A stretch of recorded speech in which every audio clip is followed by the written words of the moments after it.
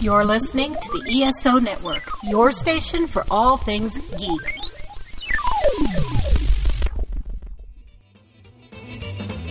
Welcome to Earth Station 1, a weekly podcast dedicated to all things sci-fi, fantasy, and much, much more. Sit back and relax and enjoy the show. Hey everyone, welcome to another episode of the Earth Station 1 podcast with Mike and Mike. Howdy, sir. Howdy. How are you, my friend? I am peachy keen, although, to be honest, I'm a little less peachy and a little less keen because I just spent a couple hours in traffic. So that, so I'm going to have to be working. The listeners are going to have fun listening to me work my way through that during the course of this episode. Oh, lucky you. Decompress. That's a good way to do it. And, you'll hear him start, grumbling about what our main topic is later. So it should be awesome to hear. But, we are excited because we are starting a new little segment here on the show where we're going to be introducing Alex Autry and Ashley Pauls, your movie reviewers, and Mike, of course, is going to be joining us. But we're going to be introducing Ashley to new movies she hasn't seen yet. Most of them are going to be classics or semi-classics or like tonight's movie, UHF by Weird Al Yankovic, which is celebrating its 30th anniversary. So it should be, interesting to get her take on it, especially, she did a great job doing reviews with you, Mike, on Patreon and also in her blog where she did some pretty amazing movies like true classics. So it was actually a lot of fun to hear. So, it's going to be fun to do, and we definitely want to hear from you guys at home. So please write us at earthstation1@esonetwork.com. So, find out, what's going on with everything. We have a great Facebook page. We have, a great social media presence now. We're up on Instagram. We're up on Twitter. We're up pretty much everywhere you could think of where people post. We post. And, Earth Station 1 is up there, Earth Station Who, all the other shows of the ESO network is up there, and that's pretty cool. So definitely give us a listen, and we definitely appreciate everybody for everything they do. So pretty cool. So let's get started, though, with this week's Rants and Raves, where we find out what's on our minds. And, Mike, we have a pretty big event happening this weekend. Yes, we do, brother. Boy, is it funny how, we always just go into Hulkamania. Sounds just because it's like WWE wrestling, WrestleMania. Even though he hasn't wrestled in a decade, it's still his presence still looms over. But no, this weekend is WrestleMania weekend and everything that entails. So yes, forgive us, Weird Al fans. You can fast forward to the little bit with or the next interview. You should listen to the Geek Seat segment. So, but if you technically not a Geek Seat segment, but right, right, exactly right. So yes, you're fooled. It's spoilers. So you'll have to put up with our wrestling nonsense talk for a little while because it's that time of year, and I'm excited. I mean, WrestleMania, the time between Royal Rumble and WrestleMania is one of my favorite times of year for wrestling. I just love it, love it, love it. This year's been crazy. I read an article, and I don't know if it's true, but I read an article that said, it was on the internet, and I read it today on April 1st, so it must be true. That this year the WWE is really it's the most chaotic and underprepared they've ever been for WrestleMania. They had a lot of factors going into this WrestleMania that they weren't sure about until the last minute, so they've kind of had to just adapt on the fly. They didn't know if Roman Reigns was going to be able to wrestle. They didn't know if John Cena was going to wrestle. They didn't know if Undertaker was going to wrestle. So there was a lot of questions. So they had to kind of make do with a lot of weird matchups. And yet they still have, at least as of this recording, they have at least 14 matches on the card, which is a lot. So, and we're not doing any April Fools. No. This is not an April Fool's. This is completely, we might look like April Fools, if we, predict wrong, but, so this is a complete, weird card, but I guess Mike will just go through the card and, just basically state, however you feel about it. We're going to start with at least this is on the Wikipedia site as far as what the matches will look like to be. Now, there could be more added to this. There might be some subtracted from this. This might alter. We've still got about 5 days to go. So, but we're going to start with the WrestleMania Women's Battle Royale, which was going to be named after a wrestler, but then they decided that she was not worthy of that name, so now they just call it a Women's Battle Royale. Like I said, I don't think this has been officially announced yet, but so this is just an excuse to get all the other women who are not participating in any other event, which is a lot, actually. There's a lot of women events. There's actually 8 women. I'm sorry. Did I count that wrong? 6 women, sorry. 8 women appearing in a tag match later on, and then 3 women appearing for a title match, 2 title match. So you've already got a lot of women booked up. I don't know. Do they have enough for their Battle Royale? Maybe. I think they do. They might pull NXT people like you were just saying. But it's going to be interesting because like you had mentioned earlier and like it's been all over the news, this is groundbreaking because you have a main event of women headlining this time. Yes. For the first time ever. Yeah. But we'll talk about that in a few minutes. Yeah. I was going to lead up to that, but, but yeah, that's cool. I mean, it is something that I think everybody, like even people who don't know wrestling are probably like, oh, that's interesting. And there's a lot of thoughts that go into that, but actually the women's battle royal, and I'll skip ahead to the Andre the Giant Memorial Battle Royal, which is the men's. I don't really think these matter at all. Sometimes they're kind of fun and entertaining, but I can't predict who will win because who knows what they're thinking, but I don't think they're really even, I don't know. Do you want to make any sort of prediction or have any thoughts about either one of these? Well, I wouldn't be shocked if Asuka was participating in the women's battle royal, and I wouldn't be surprised if she won that one. I would be surprised if she participated at all. So, really? Yeah. How do you say that? I think they've got something different in mind for Asuka, at a house show. She recently lost the belt to the SmackDown Women's Champion, Charlotte Flair. And at a house show, she attacked her. Asuka attacked Charlotte during the match, just out of the blue. And I think, we're going to see that play out at WrestleMania. Somehow, some way, Asuka's going to make herself known. But I don't think it's going to be during the Battle Royale. And if they just figure would give her this as a consolation prize, well, boo on them, because that's not the way you should use Asuka. She's too good. She's too good of a wrestler. Absolutely. I don't want to see her in this. Let's put it that way. No. Any thoughts about the men? I would be shocked if Braun doesn't win it. I hope it's not the guys from SNL. That would be stupid. But yet you could see them doing that. Like the year they had Drew Carey come out to do the Royal Rumble. Exactly. Right. So, all right. So now we'll move on to some non-title matches. One is Roman Reigns versus Drew McIntyre. Again, they weren't sure that Roman would be ready to wrestle at WrestleMania. He hasn't wrestled a whole singles match yet, at least not as of right now when we're recording this. What do you think? I would be shocked if Roman doesn't win. Yeah, me too. Yeah. And now the crowd's really behind him. They're actually not booing him, folks. No, actually, it's awesome. When Drew McIntyre was beating the snot out of Dean last week, there was actually Roman chants. So Roman Reigns is back on the fans' good graces. All it took was him to have cancer. But anyway, I think you're right. I think Roman beats him, and that's just a feud. I mean, will it be a good match, you think? Oh, I think it'll be a good match. As good of a match as Roman does. I'm not the biggest Roman Reigns fan, and I do like Drew McIntyre, but I don't, or it might be a disqualification. Someone else might get involved or something. So, that could be the only, every match in wrestling, there could always be some kind of, non-clean win for the wrestlers and their DQs.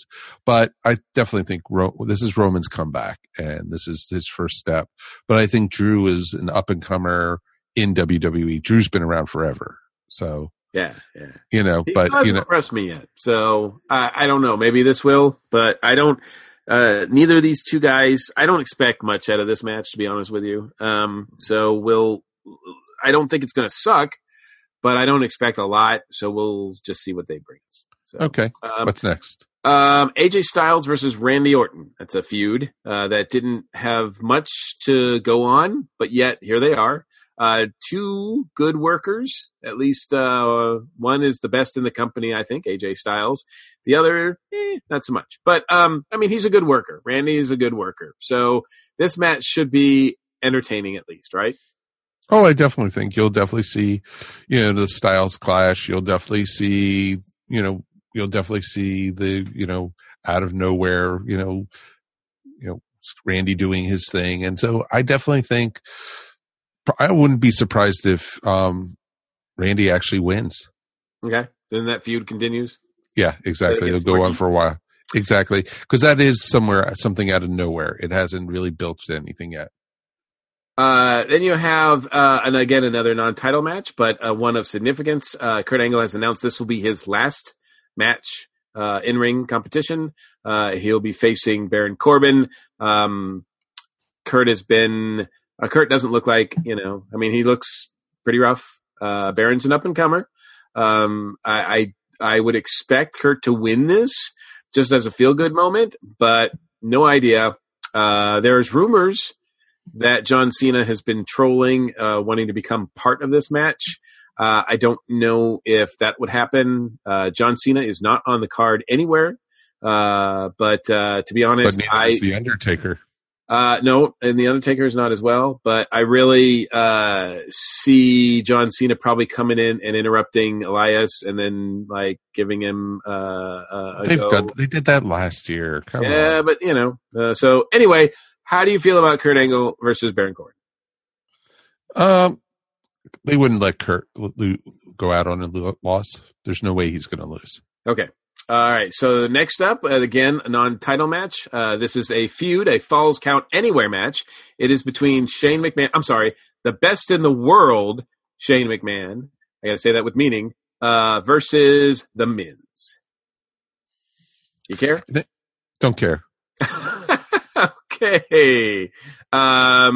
Neither of them have really been relevant for quite some time. Yeah, I've always been critical of Shane taking a spot on the guy on the roster. I don't think. He's a stunt guy and he does his spots, but The Miz is a really good worker. And now now he's a face instead of a heel. Shane is a heel and he's a good one. But yes, I think this is going to be okay. I don't think this is going to suck. It's probably going to have a spot in it where you're going to be like, oh my God. And I foresee The Miz winning this, but I tend to lean towards the faces at WrestleMania, which over the years has bit me. So I don't know. Has Shane ever really been a bad guy before, though? Yeah, he has. Yeah. Okay, because he's always usually he goes up against his dad. I think he was all those matches he had with Kurt back in the day. I think he was the heel. Okay. Maybe. I don't know. I get confused. So, all right. So then we have another non-title match. This is a no-holds-barred match. And this is Triple H versus Batista, the returning Batista. If Triple H loses, he must retire from in-ring competition. How do you think is going to win this match, Mike? That's a no-brainer. No-brainer. The game wins. But the bigger question is, do you think this is one and done? Batista's out after this completely? This is the last time we see Batista? I don't think we'll see Batista after this. He's too busy making movies. Yes, he's too busy. He should try that trick that his character does on Guardians of the Galaxy where he's not seen. Yes. But doesn't John Cena do that also? Oh, yeah. They should have a feud. Yeah, exactly. No one could see him. It would just be an empty ring. Exactly. Both of them wouldn't do it. So absolutely. All right. So now we get into title matches. All right. So I'm going to start with the one probably that nobody cares about, which is Buddy Murphy versus Tony Nese. Do you even know who those two guys are? I have no clue who they are. It's a singles match for the WWE Cruiserweight Championship. That tells you right there. Yeah. So they'll probably be on the pre-show. So we'll probably both miss them anyway. Sorry. No offense to those guys. I'm sure they're great workers. but I don't have time. I can't. I don't watch it anyway.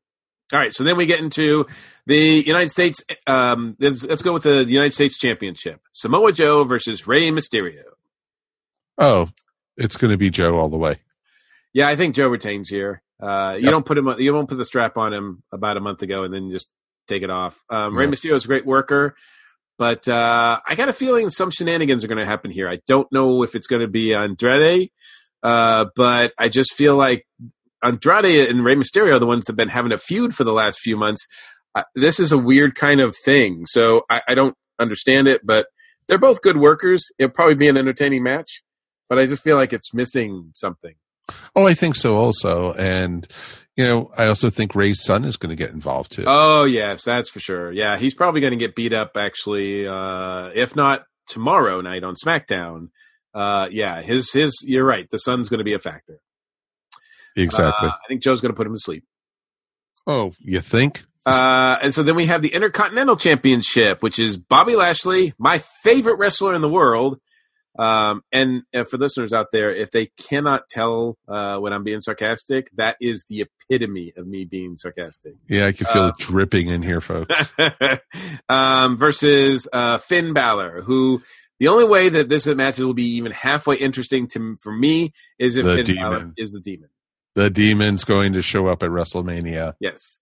The Demon shows up at WrestleMania and whips Bobby Lashley into shape. I will be happy. Otherwise, this is a bathroom break for me. Sorry, Finn. No offense to you. I just hate Bobby Lashley. I know, but I love Finn Balor, and I think he's going to show up as the Demon, and he's going to take the belt. Absolutely. All right, so then we got the Women's Tag Team Championship match. It's a four-way with the current champions, the Boston Hug Connection, Bayley and Sasha Banks. The Divas of Doom, what they're calling themselves, which is Beth Phoenix and Natalya. The Iconics, Billie Kay and Peyton Royce. And Nia Jax and Tamina, who for some reason haven't figured out a name to call themselves. So how do you see this going? Are you happy with this matchup? I like this matchup. And truthfully, I think it's going to be the Iconics winning. Oh. I knew you were going to say that. That's why I know at some point the Iconics are going to get the belt. I know that they're going to get the belts just because that's the only reason that they exist. Because they certainly can't wrestle. I mean, really, it's kind of embarrassing. There's so many good women wrestlers out there right now, and they've got a stick, and they use that stick, and it's over in some ways, but I don't care for either one of them. I think they're dangerous in the ring. I think they make too many mistakes, and I'm hoping someone doesn't get hurt here. And you're right. Yeah. I can see them putting the strap on them eventually. I hope it's not now, but eventually they are going to get the strap. I don't know. I think if it's not them, there will be new tag team champions. I will say that. If it's not them, then it's Bayley and Sasha retaining. I don't see Beth and Natalya getting it. It's going to be nice to see Beth return, but I don't see them giving her a belt. And Nia and Tamina don't need it. They're just obnoxious big women. So, and I don't mean that personally. I just mean that that's where the characters are. And so they don't need a belt. They're just going to go in and wreck things. They're better when they're like mad. So, okay. So then we have the WWE Championship, which is, man, if I had told you a year ago that the WWE Championship match at WrestleMania this year was going to be Daniel Bryan, who at that time we didn't think could ever wrestle again, versus Kofi Kingston, you would have just said, no way, dude. No way. And yet here we are. And I can't even go, yes. No. Exactly. Yep. Exactly. What do you think sad. Match, where do you see it going? I would love to see Kobe win. Because especially with interference from the New Day. Because there's going to be interference from New Day. Sure. But also Eric Rowan will be interfering on behalf of Daniel. But I'll probably have to say I'm going to say Kobe's going to win. I'm going to go out there. I would put money on Kofi as well. I think the story that they're telling especially the flip on Daniel Bryan, the fact that, when Daniel Bryan became the champion, he was he was being called a B+ player that couldn't get over that, and et cetera, et cetera. I think they're really having a lot of fun with that. I think the crowd just goes nuts for Kofi. I think if Kofi doesn't win, the New York crowd will riot. Well, I think also that, Kofi is where Daniel Bryan was when he went to WrestleMania the first time. Exactly. Now, and Kofi can have a lot of fun. Like, they can have a lot of fun with it, marketing wise. They can make a pancake belt for him afterwards, a New Day belt. Like, they could have a lot of fun with this if they really wanted to just go crazy with it. So, and it makes the New Day relevant again. This is the freshest and the most important thing that the New Day's done in like 3 years, I think. So I love it, actually. And Daniel Bryan's such a good heel. I love what he did with the belt, but he doesn't need it. The People's Champion it'll be just fine. I think Kofi wins this, and Daniel Bryan gets it back at some point. Maybe, I don't know. So we'll see how that goes. But yes, my money is on Kofi as well. And then we have the WWE Universal Championship, which is Brock Lesnar. Sorry, that was a really bad Paul Heyman impersonation. Yeah. Don't try imitations. Please don't try it. I know. Versus Seth frickin' Rollins. How do you say that's a good one. I wouldn't be surprised if Brock walks out of there. Brock wins. Yeah. Brock wins. I think Seth might have won until I hate to say this, but until Roman came back. Yeah, probably. It's kind of like, well, thanks, Seth, but we don't really need you now as being the main face of the company. Yeah, I think Seth loses. I think Brock retains. I think he signs again, and he's with the belt for, I don't know. I think, and then they write that story where eventually Roman gets it from him again. I think Roman, right now they've made it so that Roman's the only guy that can beat him. Is there, any rumor about, him still going back to UFC? Yeah, but I think they like the idea of him maybe being a double champion at UFC. Yeah, but the thing is, truthfully, I don't like them not having a defending champion on TV. No. And if it was up to me, I'd fire Brock. I don't need him. But I'm not Fox Entertainment that's going to have SmackDown.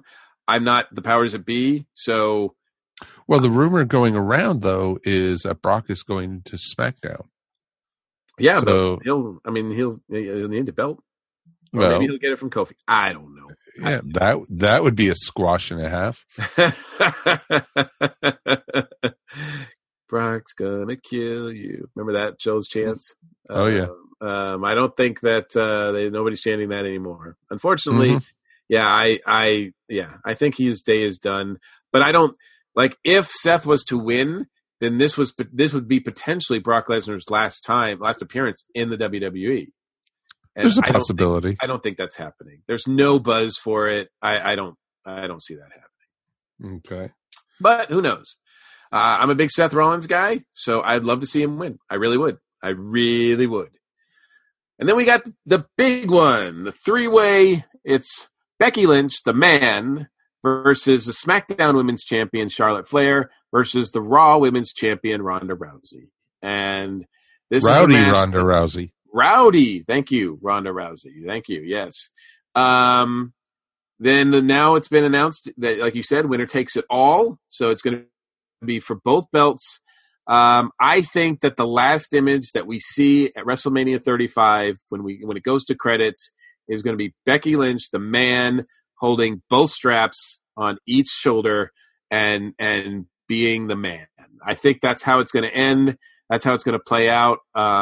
I think that's going to be a hell of a match. Look, all three of these women are amazing competitors.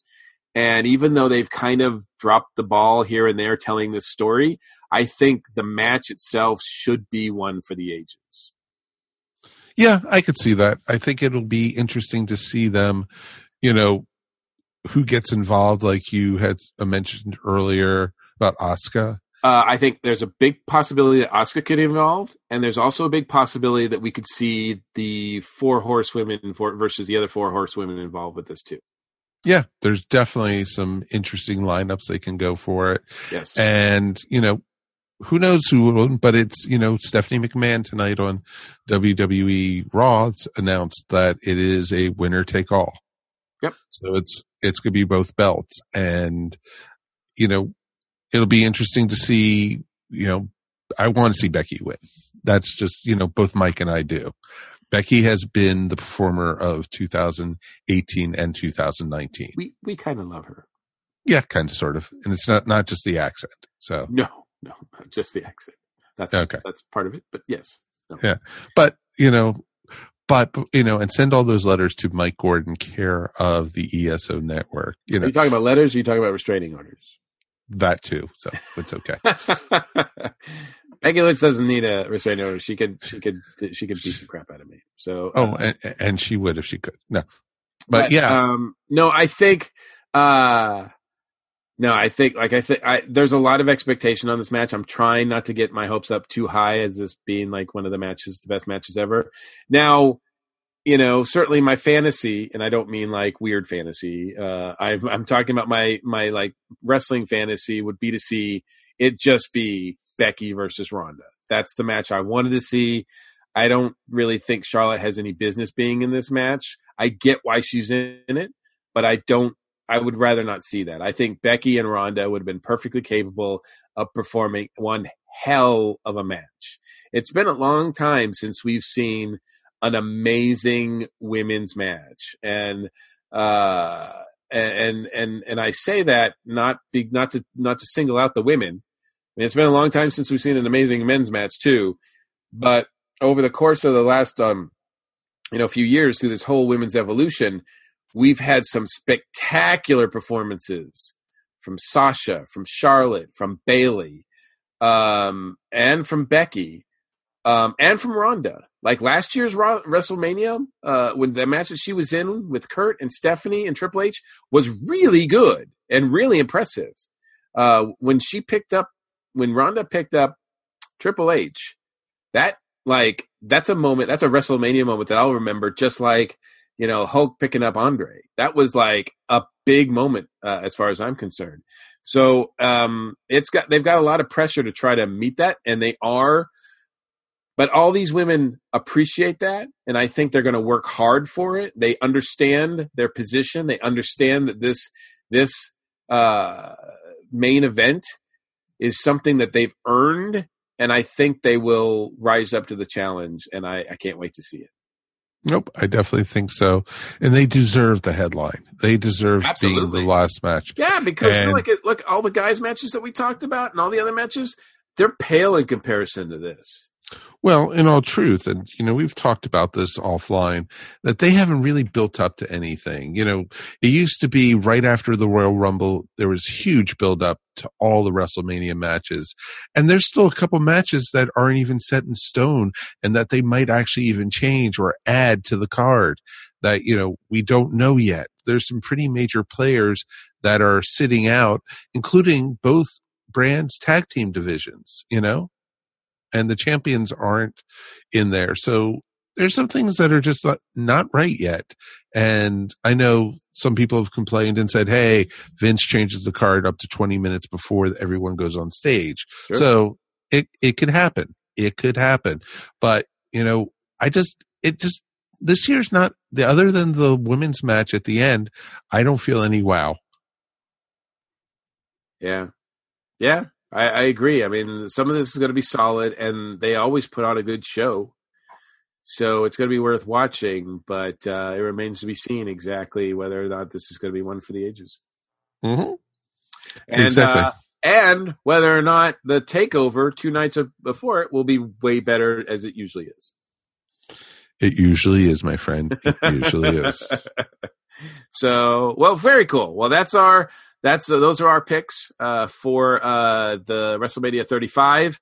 So yes, you can listen to the results of WrestleMania 35, where we are going to get together with the PWR Spot Show guys, John, Richard, Jerry, and the crew down there. And then that part of the station, we're going to walk over there and talk about the results and how we post WrestleMania thoughts. We're going to do that next week, so tune in for that. It should be a lot of fun, and it's neat sharing the stuff with some of our sister podcasts on the network, and it just gives you, it's our opinion and see how much egg we have on our face. So it'll be great, and I'll write this down so we can go in to the PWR show and go say, this is what we predicted, and this is what our results are, and if we get it right, we need to go to Vegas, baby. So with that being said, let's take a quick break, and we'll be back in a moment, and we are going to be talking to a good old friend of the show. It was 100 degrees as we sat beneath a willow tree whose tears didn't care. They just hung in the air and refused to fall. It's a fall. And I knew I'd made a horrible. You ever been curious about the real or fictional worlds? In the beginning, there were laser kings and giant robots. Those who create. I'm going to feed you to this tentacle monster now. No. Or what inspires. And I remember being in my room with my brother, and we immediately, within 5 seconds, he decided he was a DC fan, and I decided I was a Marvel fan. And we were going through and sorting out all of the comics. And you might enjoy UB Tigers, the only podcast show where we take life by the tail. Now available on Google Play, Stitcher, and iTunes, and of course your favorite podcasting network.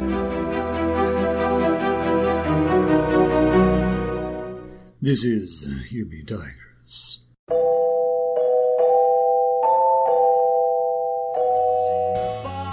And they want us to leave, and we can't find nothing at all. If there was nothing there all along, no, you can't find nothing at all. If there was nothing there all along. Hey everyone, welcome back. We are now here with friend of the show, Mark Wheatley. How are you doing, Mark? I'm doing good, Mike. How are you doing? Good. Long time no hear. It's actually really good to talk to you. You have a new Kickstarter going, and you wanted to come on the station to talk all about it. I do. I've been running this Kickstarter for a little while now, and it's had its ups and downs. We launched incredibly well and hit our goal within, I think it was 2 days. Wow. Yeah, and we were well on our way to doubling it when Facebook was hacked, and Facebook identified me as being a fake account. Oh my God. Really? And I could not convince them otherwise. So for the last 2 weeks, I've been unable to really promote the project very much. But fortunately, it's still been ticking along, but nowhere near what it was when I was able to promote it. Of course. Yes. It's always something. Oh, isn't it always? That's usually the way it works. Yeah. So anyway, they have finally admitted that I am me, and I can now message people like you on Facebook, and with very, very, very few limits, I can actually share a notice like once or twice a day. So now that you're, out of Facebook purgatory, what's going on? Tell us about the Kickstarter and how our listeners can help. I really should. Okay. So, I'm a longtime fan of the pulps, those lurid old magazines that crumble every time you pick them up now because they were printed on such poor paper. But they were the birthplace for such wonderful authors such as Edgar Rice Burroughs and Robert E. Howard and H.P. Lovecraft. And I mention those three guys because they are the stars of this book I'm offering right now, which is called Songs of Giants. And I started, reading both Burroughs and Howard when I was a young fella. I'm probably about 13 or 14 years old, and just really got hooked on them. And it was a long time before I realized that they actually both wrote poetry. And I discovered H.P. Lovecraft, 15 years ago or so. And actually, when I discovered him, I discovered his poetry. And so about 20 years ago, I had this fantasy that I might put together a record album using lyrics from Robert E. Howard's poems to make songs. And Tim Truman and I were banging the idea back and forth. Tim is, if you don't know, is one of the most incredible guitarists around. And I've worked with him, fortunately, a couple times and just loved, collaborating with him. And so we considered this, and I got one song complete. And then I realized that, there's really no way for me to market it. I know books, but the music market is a bit impenetrable for me. So I kind of put it on the side burner. But when I discovered that all three of these guys wrote poems, and some pretty cool ones too, I got the idea of doing a book that I would illustrate. And that came from the idea that when I was going to do that CD, I was going to have an illustrated booklet to go along with it. But the frustration of that was it would be this little tiny booklet in the CD holder, right? So now I'm doing a book where pretty much I'd say half the illustrations are like double page spreads. So they're both, like 11 by 17 image area where you can really cut loose. And I'm using the classic old illustrator style of like Franklin Booth or Joseph Clement Call or Charles Dana Gibson or Flagg or Godwin or, a lot of those guys who were just really amazing with pen and ink. And, sure. No, it sounds like it's some great stuff you're coming up with. Yeah. Well, it's been a ball doing it, and I've been working on it for like the last 18 months. So it's been very gratifying to have people supporting it on Kickstarter. Well, it must be gratifying knowing that it's already hit your goal and now you're just going for icing. Yes. And we've had some good icing too. The book comes with an audio book. And as a good friend of mine pointed out that I always are coming up with ideas for publishing that go against the norm. He said, I'm probably the first guy that came up with an audio book for an illustration book. Oh, that's awesome. That is cool. No, it's awesome when you get the extra funds, you can give the people who are helping support you extra because, you've already passed your goals. You're planning extras. And so when is the release of this wonderful project going to happen? And how long is the Kickstarter going for? Well, the Kickstarter goes until April 20th. And that's so that I'd have a chance to get out to the Windy City Pulp and Paper Show, where I'm having a show of my original artwork that I did illustrating the Edgar Rice Burroughs pastiche Swords Against the Moon Men last year. And so I'll be with my clan there, all the pulp fans. And then the book is 99.9% done at this point. I'll be delivering it to the printer maybe even before the end of the campaign. Oh, wow. And we will have it ready to ship at the beginning of June. Oh, wow. So fairly soon. So it's not like, all right, get me this Kickstarter. It'll be available next year sometime. So this is all recently. I intentionally got most of the work done on the book before I offered it. That's fantastic, man. That is really fantastic. I don't like waiting around for anything. I'm impatient, so that's what I was working with. No, that's awesome. So, for the people at home, how can they help support you? Well, they can go to the Kickstarter for Songs of Giants. I have a bit.ly link, which is, bit.ly/giants1, numeral 1. And you can also search for it on Kickstarter, Songs of Giants. Awesome. And we'll have it, of course, in our show notes, so you can find it there also. And feel free, if you want, Mark, to actually put it up on the ESO Network Facebook group. Okay, I'll see if Facebook's let me do that. Yeah. I guess I should be careful with that. You might get too good of a good thing, and you might get banned again or something like that. There's no telling. But I will definitely give it a try. And I should point out, though, I don't want to get off here without mentioning that the audiobook is being done by Mark Redfield, who's just an amazing actor. And one of the actors he works with is also an incredible composer. And Jennifer Rouse is doing the music soundtrack for it, as well as all the sound effects. And it is an immersive experience. You put the headphones on and listen, and you will think you're there. It's amazing. Frankly, I feel upstaged. I think the audiobook is blowing my book out of the water. Oh, wow. That's pretty amazing. Because, if you get a really good actor, voice narrator, it just complements the book even more. Yeah, and he's a huge fan of Edgar Allan Poe, and I've worked with him on a couple albums he's done of Poe's work. And he's just perfect for this. I mean, just listening to him read, I mean, the neat thing about Robert E. Howard is he wrote, even his stories, he wrote and would recite them out loud. And so his words tend to have a beat and a rhythm to them that, an author would not necessarily have. It has that kind of, quality of, I don't know, just pleasing to hear. And when Mark gets his vocal cords wrapped around Howard's work, it's just incredible. Fantastic, man. That is awesome. Yeah. Well, we appreciate it, and congratulations on meeting your goals already.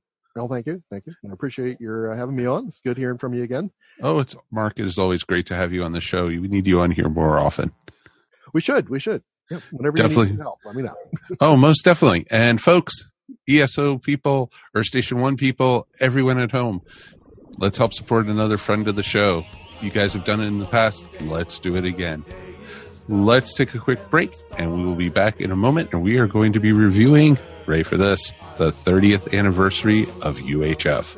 That's right, Weird Al folks, you finally get your chance.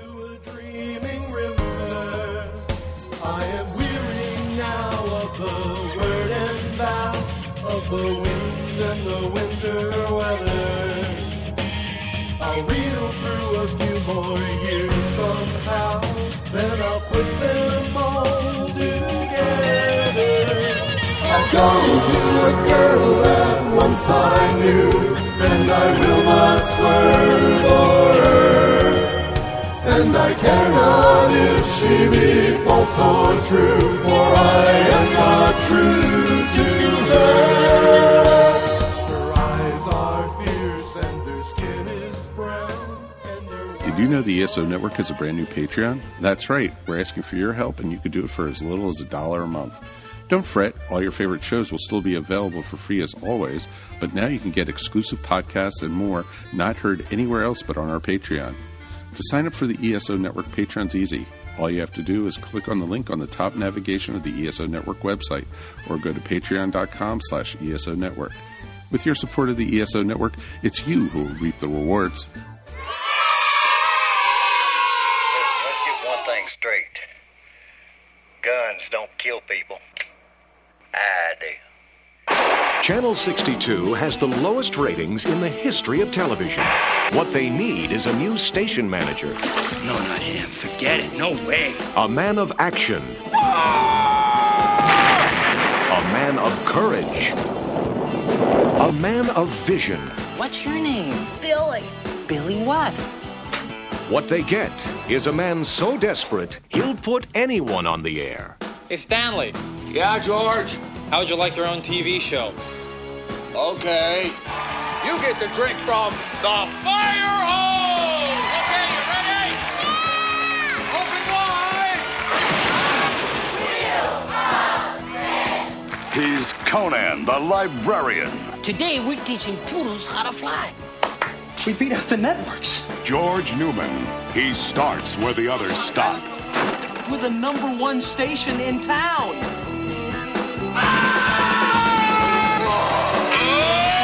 Orion Pictures presents Weird Al Yankovic in UHF, the movie. Hey everyone, welcome back to Earth Station 1. Now it's time for the movie review segment where we go back to movies that Ashley has not ever seen before. So, or I haven't seen this either. You haven't seen this one before. This is my first time. Oh, folks, we are in for a true treat. We are here to talk all about UHF, the Weird Al movie, his one movie that he actually made, and it is 30 years old, and we are celebrating an anniversary of it. So I thought it was about time we actually talk all about it. We've done a segment on Weird Al in the past on the station here, and it's been a lot of fun, but, we thought, why not dig in to do a little bit more of what Ashley had started on her own, and we're going to be doing this every couple months. So UHF is the first one that we're jumping into with both feet. So Weird Al and crew, and this movie came out in 1989, and it was written by Weird Al, and it was also done by his manager, actually. So it was very interesting to see, how this came to be. So we'll talk all about it, and ready to jump in with both feet. So I'm going to go for Ashley. First off, I know you like Weird Al. We've talked about him, offline before in the past. Oh, yes. And so I knew, why have you never seen this before?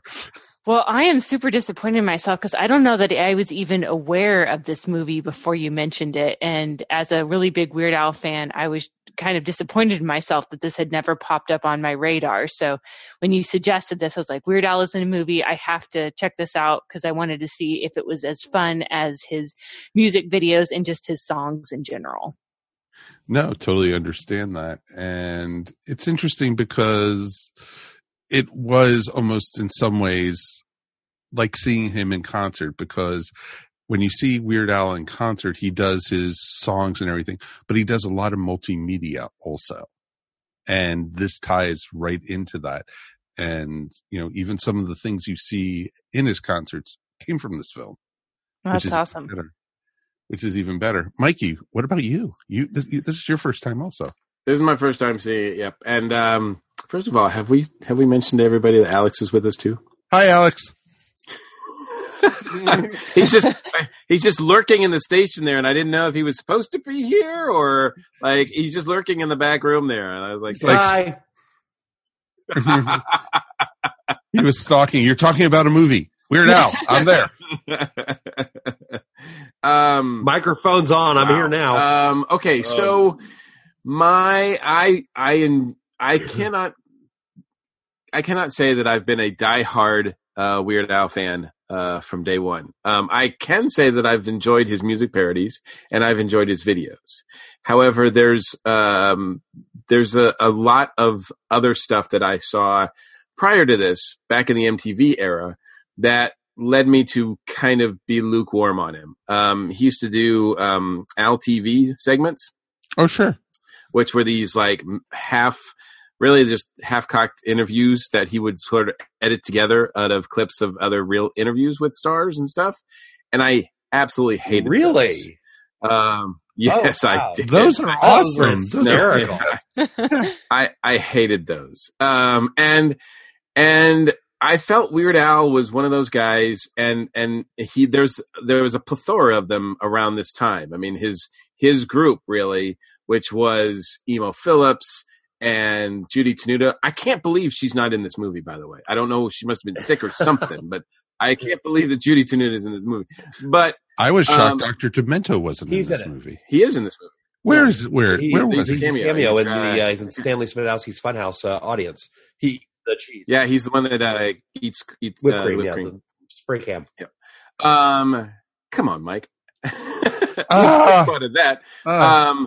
But I got to give him credit because he manages to gather just about everybody else who is all these comedians that are not just comedians. They're like they're characters that are pretty obnoxious. But I kind of think Judy wasn't in it because she plays the accordion also, and you can't really have two accordion players at the same time. He didn't even have an accordion in this movie. But like I give him credit because he's got Michael Richards, Victoria Jackson, Fran Drescher, Emo, like I said, is in this, and I'm just like, wow, he's got like all this crew of character actors who are really good at playing these comedic characters rather than they're more characters than they are comedians, if you'll allow me that. And those kind of characters just kind of after, like I can take in doses, but not for an extended amount of time. I just don't care for them over an extended amount of time. Like Emo Phillips was on screen in this just about the right amount of time. But Michael Richards was in this like way too much. And this is pre-Seinfeld, yeah. Michael Richards. Oh yeah, I know. Yeah, that's not even talking about like post-Seinfeld Michael Richards, who we not sure we should talk about it. We don't talk about him. Nope. Exactly. So, but you don't talk about Victoria Jackson anymore. And I'm not a big Victoria Jackson fan. I'm not a big Fran Drescher fan. I'm not so this movie, even though it said like there was a lot of stuff that appealed to me, like, cause I think, the parodies and his original songs and his videos are amazing. And so I had hopes that this would be like that. And there are parts of this that are like that I love. But the other parts of this kind of, when I watched it last night, I was thinking to myself, yep, this is what I kind of expected this would be. So it didn't work for me. And that's one of the reasons why I didn't see it for so long. Cause I just knew that it like half of it would probably be cool and the other half I wouldn't like. What about you, Alex? I've never seen the film. No. Goodbye. He's just lurking. I'll be honest with you. I actually saw this movie the week before it came out in theaters. I went to a sneak preview of this with my best bud, Quinn, because Quinn would just put up with me and would go do these things.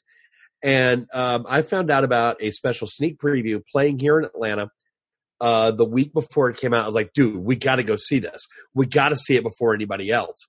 And we get in there and we get our tickets and we rush in to hopefully find good seats. And we were the only ones there.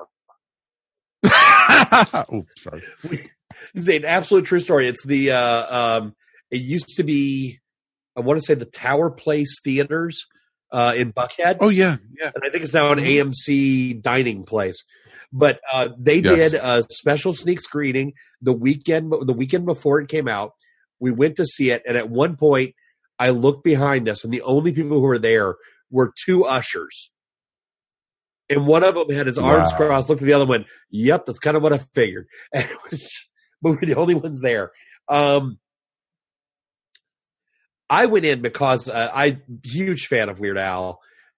Loved his work with MTV and Al TV, including he was one of the first ones to riff on music videos. Because on Al TV, he would play the music videos, but you could actually hear him making noises in the background. And when I heard that he was doing a movie, I went in plot unknown. Like I knew nothing about the film. I didn't care. It was Weird Al. I was going to be there. Yeah, we might as well also tell the younger audience out there, including Ashley, what UHF is. Thanks. UHF actually was, when we grew up, it was, most cities had the major networks, ABC, NBC, and CBS, and maybe you had, an alternative station and PBS.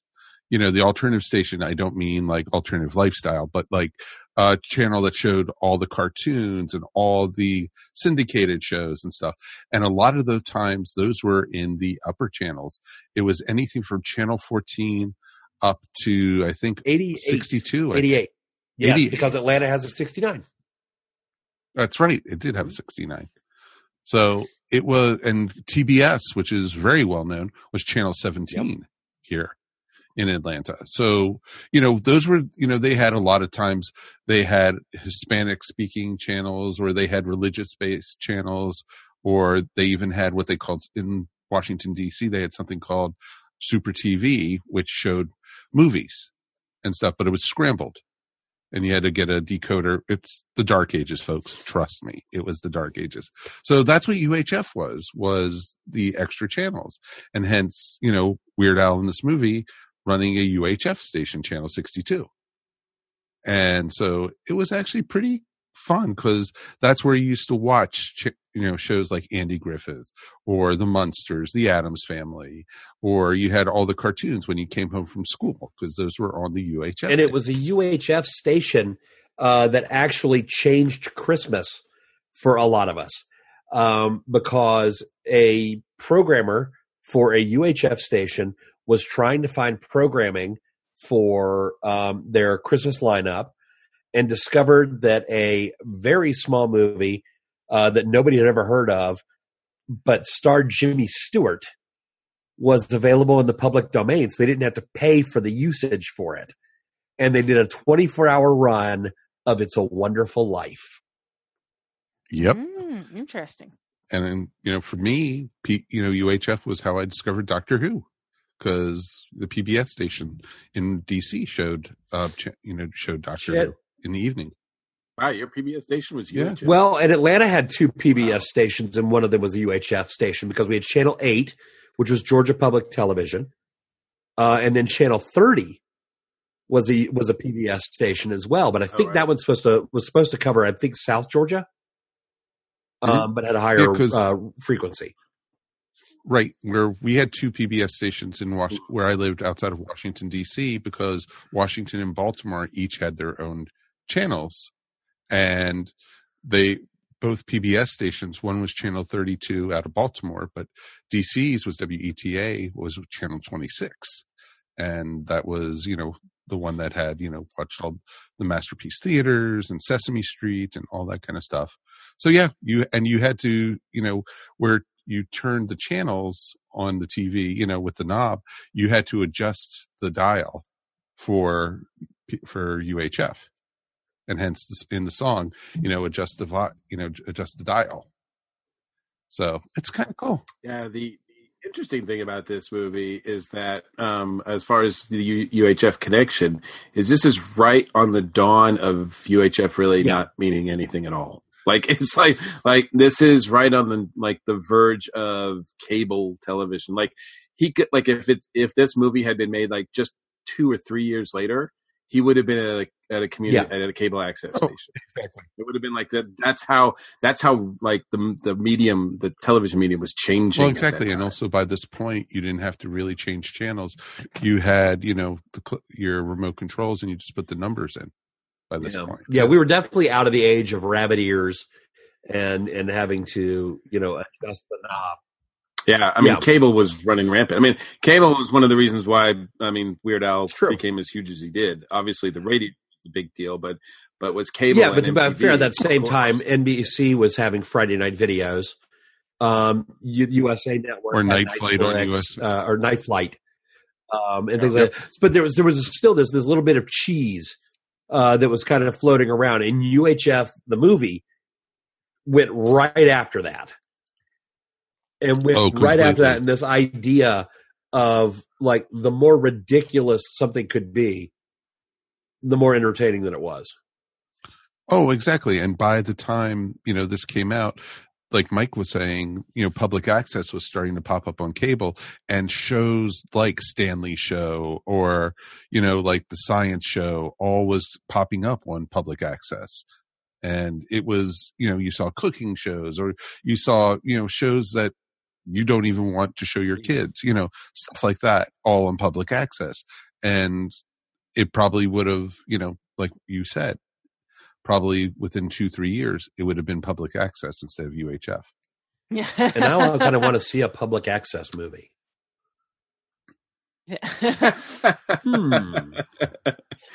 A sequel. A gritty reboot. And look, I as much as I was condemning everything a little while ago, I have to say, first and foremost, I have the utmost respect for Weird Al, and I appreciate him big time. As a matter of fact, I'm a big proponent of him getting into the Rock and Roll Hall of Fame at some point. I think that has to be done, and I think he's underrated as just about everything. Certainly as a musician and as a songwriter and as a professional and as an entertainer. I think a lot, because he does comedy and because he does parody, a lot of people, take him for granted. And he is, and also his staying power. It's been 30 years since this movie, but he started, another 10 years before that. So, he's been entertaining people for 40 years. And he's just as popular now, if not more so, than he's ever been. So that says a lot about his talent and how, I've seen him live, and he's amazing live, and I'm going to see him again in a couple months, and I'm very excited about that. So, but as far as the movie itself, I'm curious to hear. Ashley, like, what did you think of this movie? Did you enjoy it? Yeah, so kind of like I mentioned earlier, I wasn't really sure what to expect beyond just kind of knowing the regular tone that Weird Al goes for, and I ended up enjoying it. It wasn't necessarily my favorite movie that I'd ever seen, but I enjoyed watching it. I had a smile on my face while I was watching it. My favorite parts were definitely those movie parodies. Those were just hilarious. Like I would have watched like an hour and a half long of just those parodies where he's joking about Indiana Jones, Rambo, Conan the Librarian was my personal favorite. Like those were so funny. I would have loved to watch like a whole series of those parodies. And I think again, that just really highlights what Weird Al does best. I think he's really he has a real talent for distilling these great pop culture things that we all love and finding a way to parody them and make them funny and fresh. So it's a shame that Weird Al really hasn't been in more movies like this, because I think, like you had said, he's kind of an untapped talent in some ways. I think I can tell you why we haven't seen more Weird Al films, and we'll get to that, I'm sure, in a little bit. But if I might take the moment, Mike, I am curious about Mr. Mike Gordon as your first film showing. What again, going in knowing that you were not looking forward to some of the character actors and performances, were there any that were standouts for you? Well, I appreciated, like, okay, so my watching of the movie last night, I it starts, and the Raiders of the Lost Ark parody was amazing. I don't know if they use the same sets as if Paramount let them on the sets or whatever, because I know it's not a Paramount movie, but I mean, some of those are shot for shot, like very good recreations of the actual Raiders of the Lost Ark movie, and I appreciate that. I'm a big fan of Raiders of the Lost Ark, and I'm not a big enough fan or I'm not a sensitive enough fan where I don't mind people poking fun at it. But when they do so, and look, Weird Al has that talent too, where he pokes fun and parodies things, but he still has respect for them, and you can tell. And so I give him credit for that. I also want to say right on the outset too, I also give him credit for for making things family friendly. Like he never like, even though he's not afraid to like dive to the lowest common denominator joke, he doesn't get filthy. Like this plot, I've actually seen this plot on a couple of different like teen sex comedy movies from the 80s as well. I mean, the same exact plot about let's get a TV station, and like, but instead it took like a sexy turn. None of that for Weird Al, and that's cool. I like that. I like the fact that he still keeps it like clean. So I give a lot of credit there. I was kind of surprised that I was surprised that he's not in it as like I thought he was going to be like the big protagonist in this, but he really doesn't do anything. No, he's more of the straight man in this one. I know. No, and that's weird. Like, that's what I didn't expect. I was like, wow, he's like, yeah, he's the straight man in this, and I'm like, that took me by surprise, and the fact that Michael Richards really is like a big, like almost overshadows him in this movie is really like just that took me out of it. I didn't care for that at all.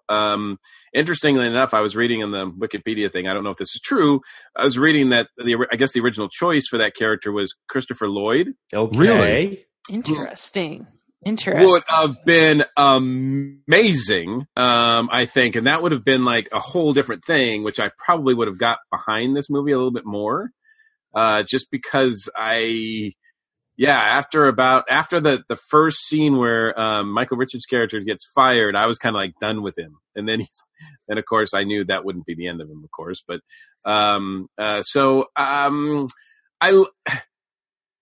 because I grew up I love seeing Billy Barty, and this is probably one of his last performances, so. Maybe. Yeah. Mm-hmm. And I think he was great. This is going to sound really weird, but I'm a big General Hospital fan, and I enjoyed seeing Tony Geary. Oh, in a weird role. Very strange role, but yet I enjoyed that. Like, because usually, I'm used to seeing him as like the action heartthrob soap opera Or guy. he's always played a bad guy in a uh, lot of films too. And he has played a bad guy a lot too. So this was just he was just the weird scientist guy who turns out to be an alien, as you do. And I think that's about it. Like I didn't like the other casting was just odd and didn't result in much. Like Al's friend, George's friend, his best friend, doesn't really do anything either. He just is kind of there. The love interest doesn't really work because she just comes back to him for no real apparent reason. Nothing on his part, anyway. And you have to send balloons and lots of balloons. Lots of balloons, lots of flowers, and a lot of begging on the phone. I'm like, she didn't actually like think about it. Like, he's been in my apartment. Please. After I told him I never wanted to see him again, he actually came into my apartment. Like, that's creepy. Red flag.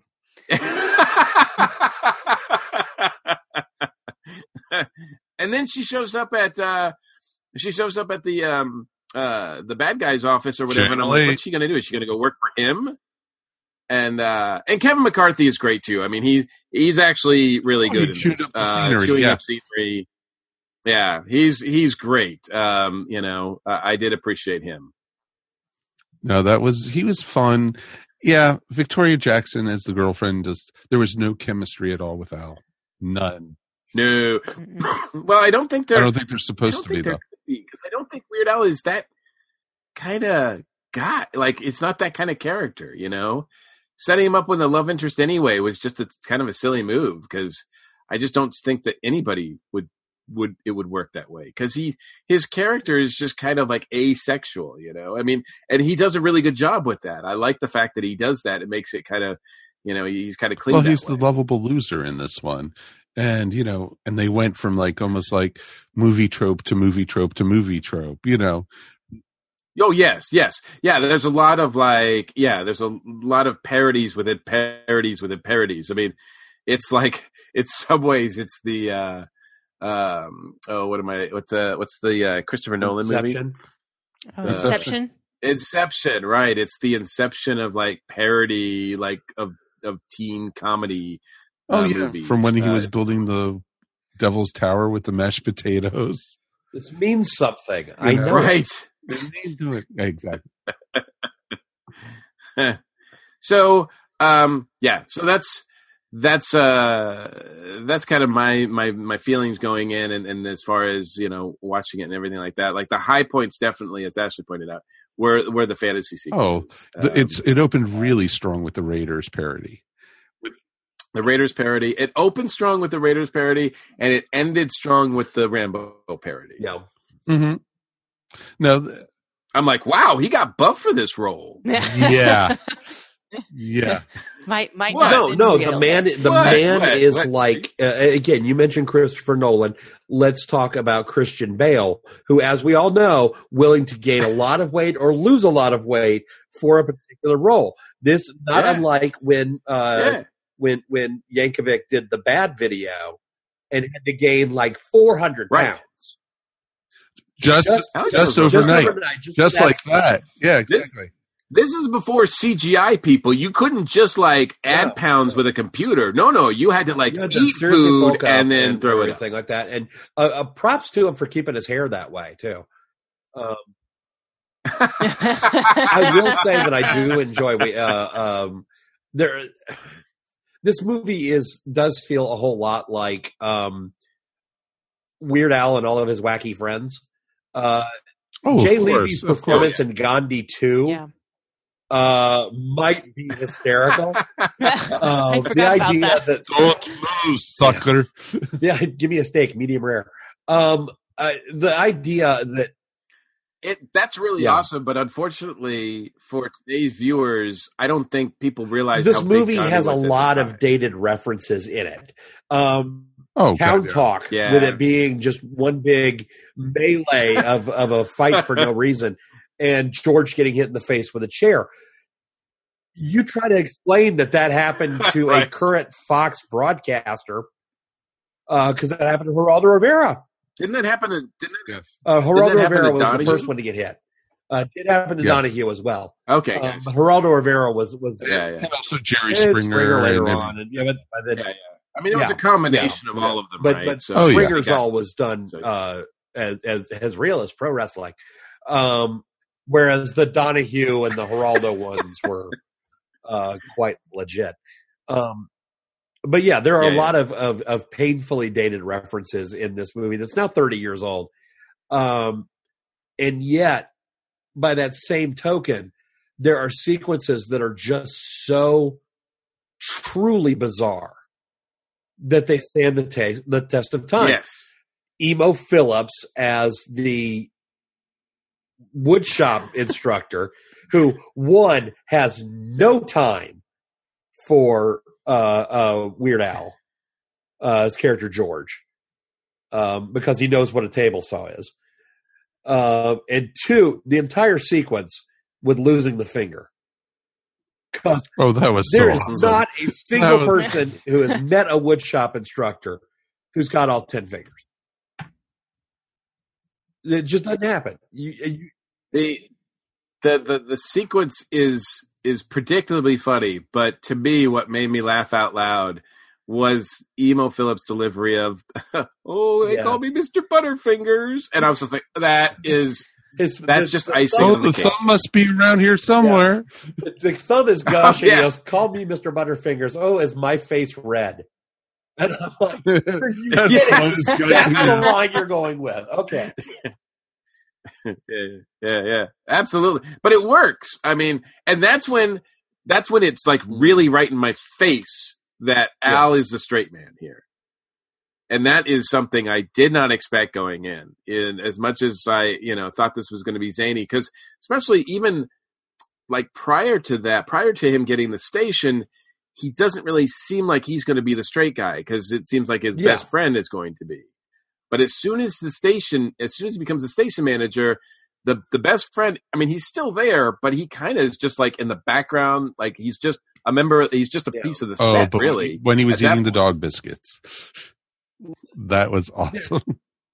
Oh, right. I don't know if I got that. That was him. Yeah, it was Bobo the Clown. Gotcha. And the frying pan thing, that take, he actually does get hit with the pan. It does bust open his lip.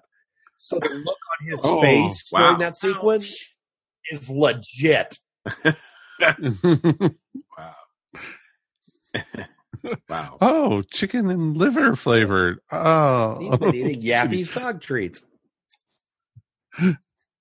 Which is that was fun and everything. But then when Stanley took over the show, it's time for the fire hose.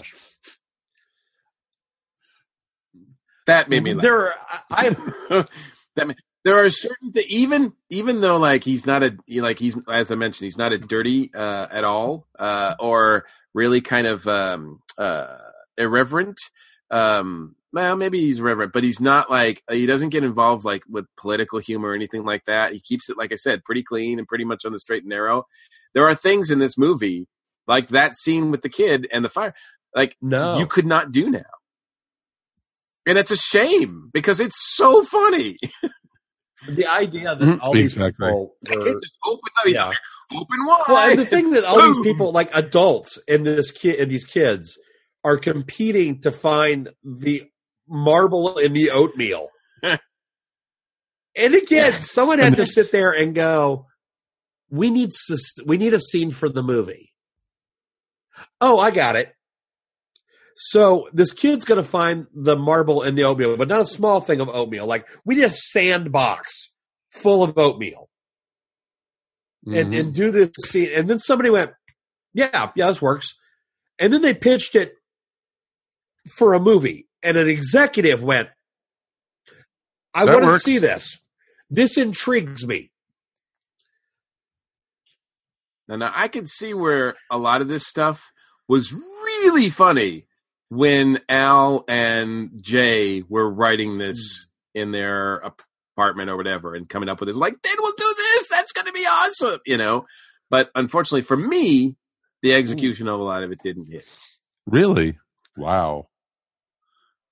See, I thought it holds up. I've thought that part. the part with the kid. That's cool. And, because it's funny. When he gets blasted, it Oh, yeah. holds up. But some of the other stuff, like I said, just doesn't the oatmeal and the fine, like all that stuff, and a lot of the other stuff. Like I don't know how much of it was improv, how much they let Michael Richards do at the kids show, because in some ways I'm like, could you really write any of this? Okay, come on, you had to like Wheel of Fish. Wheel of Fish was wonderful. Wheel of Fish is Wheel of awesome. Fish did not. Actually, Wheel of Fish did not. Do Wow. I'm sorry. So what you're saying I'm is that from Wheel of Fish you got nothing? You're so stupid. I have horrible news for you, Mike. Michael Richards improvs twice on Stanley Spadowski's Funhouse. And that's when he is digging through the cornflakes, and when he finds the entire routine with the cowboy on a string. That whole sequence, I could see that. I could see that. That felt like something that he just did, and they put it on. And here's another thing. I mean, there's a sort of, I think this is a little bit ahead of its time, because this is right before, correct me if I'm wrong, but isn't this right before Pee-wee's Playhouse? No, Pee-wee's Playhouse had already been out, I thought. Would have been close. Really? I'm going to double check real Yes. quick. Y'all talk amongst yourselves. Yeah. But because I'm wondering if that was sort of a take on Pee-wee's Playhouse, or if this was kind of just what do they call it? Okay, so Pee-wee's foreshadowing. Playhouse came out in Things 1986, to come. so it had been 3 years after. Okay. To me, gotcha. Do you think it was kind I of don't a think so. statement I think on that? Then? Uncle Nutsy's Funhouse, which is what it started off as, before it became Stanley's Spadowski's Funhouse, was a take on the generic UHF.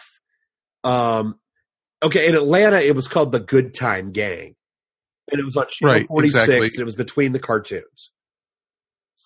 Exactly. In Baltimore, we had Captain Chesapeake. Yeah. Bozo up in Chicago. Right. Or in DC, they had Captain 20, who was like a Star Trek type You're guy. kidding. Wow. No. But he is, what is it? Count Fidel is the same guy. No way. Cool. Yeah. He was the same actor. Huh. So, but yeah, a lot of that's the UHF. The same thing. But Pee-wee's is a play on that. Oh yeah, but a lot of that Pee-wee's came from Pee-wee's original stage show. Was the Pee-wee's Playhouse that we got from CBS. But a lot of that came from his really bizarre stage show that he started with the Groundlings. True. Very, very true. So, but yeah, I could see the similarities. Actually, on a completely sort of related tangent, I recently heard someone talking about Tim Burton movies, and they mentioned Pee-wee's Big Adventure, and they were this person had watched it, I guess, recently for the first time, and they said that they were marveling at how the script was cool, and how like they just liked how Paul Reubens was playing this character that was so like innocent or whatever, and then he had all these really good lines, like all these memorable lines that became like a big thing, like like I know what I am and what that kind of thing or whatever. But I was thinking, like, well, Pee-wee actually worked on that routine for Paul Reubens worked on that routine for 10 years before that movie came out. So that stuff was already there, and they all came together for that movie. It wasn't like Tim Burton just said, I'm going to create this character called Pee-wee. So, and, but yeah, I thought it was interesting though, because they built a little world around it and all these oddball characters, and it had the feel good ending with the whole telethon thing, and the bad guy ended up screwing himself, pretty much by giving the penny to the homeless guy. Yep. Which I knew. Yeah, of course. I mean, there was no surprises. In this movie. Oh no! But it's not supposed to be. But it's not supposed to be. But I'm not complaining that I'm not complaining about the plot. I'm not complaining about that.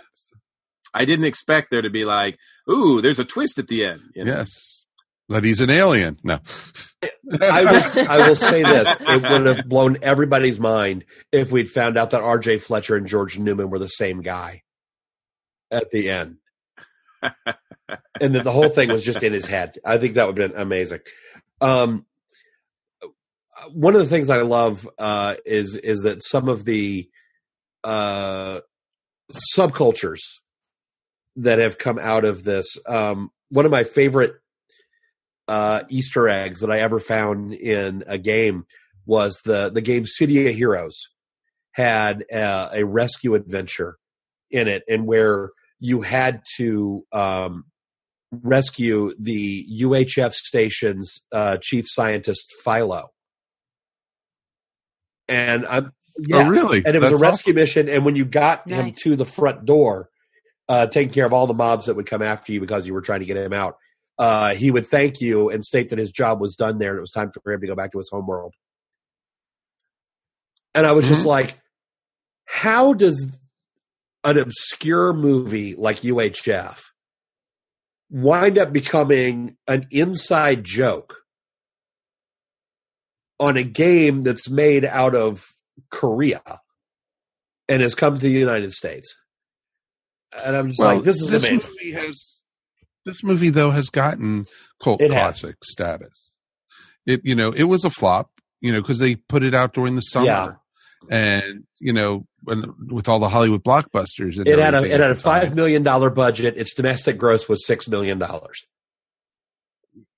It made a profit. It made a profit. That's true. But yeah, and so pretty much though, since then though, it has truly gotten, cult status, and, they show it as midnight movies in some places. Hell, when Weird Al tours, he has VIP packages. William did it one year and he said right backstage is the Wheel of Fish. And they let you spin it. Nice. Oh.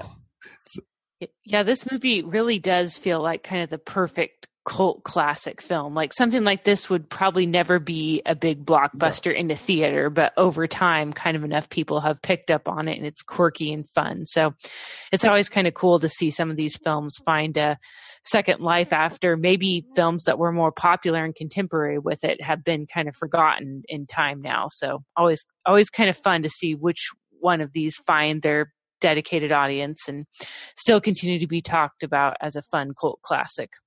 Oh, exactly. And that's the great thing about it is, people know this movie now. And, I put up on Facebook just for the heck of it the other day, I put, the whole scene with Wheel of Fish, and, people were responding to it, and it was awesome. And, having people do stuff like that was just, it's great. And, having, I didn't even put a picture or anything like that. I just put, I said, red snapper, very tasty. Okay, Weaver, listen carefully. You can hold on to your red snapper, or you can go for what's in the box that Hiro-san is bringing down the aisle right now. What's it going to be? And people were responding to that, which was awesome. That's awesome. And, people put memes up, people, the whole thing. And it was awesome to see that. And, people just, this movie, if you're a Weird Al fan, this is great. If you're not a Weird Al fan, or you don't like some of his originals, or like you said, because after this, you had the Weird Al show on Saturday mornings after he did this. So, and, so this was, this is still the beginning of his career. He had only been, like you said earlier, only doing it for 10 years at this point. And he looks so young in this movie. He looks like a baby. Well, this is before he grew out his hair and, had his laser surgery, so he didn't do the glasses anymore. And, because he was known as the curly-haired, mustached glasses guy who played the... Oh, yeah. I mean, it's funny to see him. I mean, as much as he sort of gets into a part, he still has that trademark, glasses, hair, like so. And he's Indiana Jones. There's the glasses. When he's Rambo, there's the glasses. It's funny to see all that. Well, it's almost like his Groucho mask. Well, exactly. But since then, he's ditched most of that, and he has the long curly hair now, and He's just Weird Al, and he's known for it. Has he ever done a dramatic role? No. I doubt it. I don't think he had. Like, a lot of comedians do that, like, at least once in their career. He's right? not an actor. If this movie shows anything, it shows that he's not an actor. Well,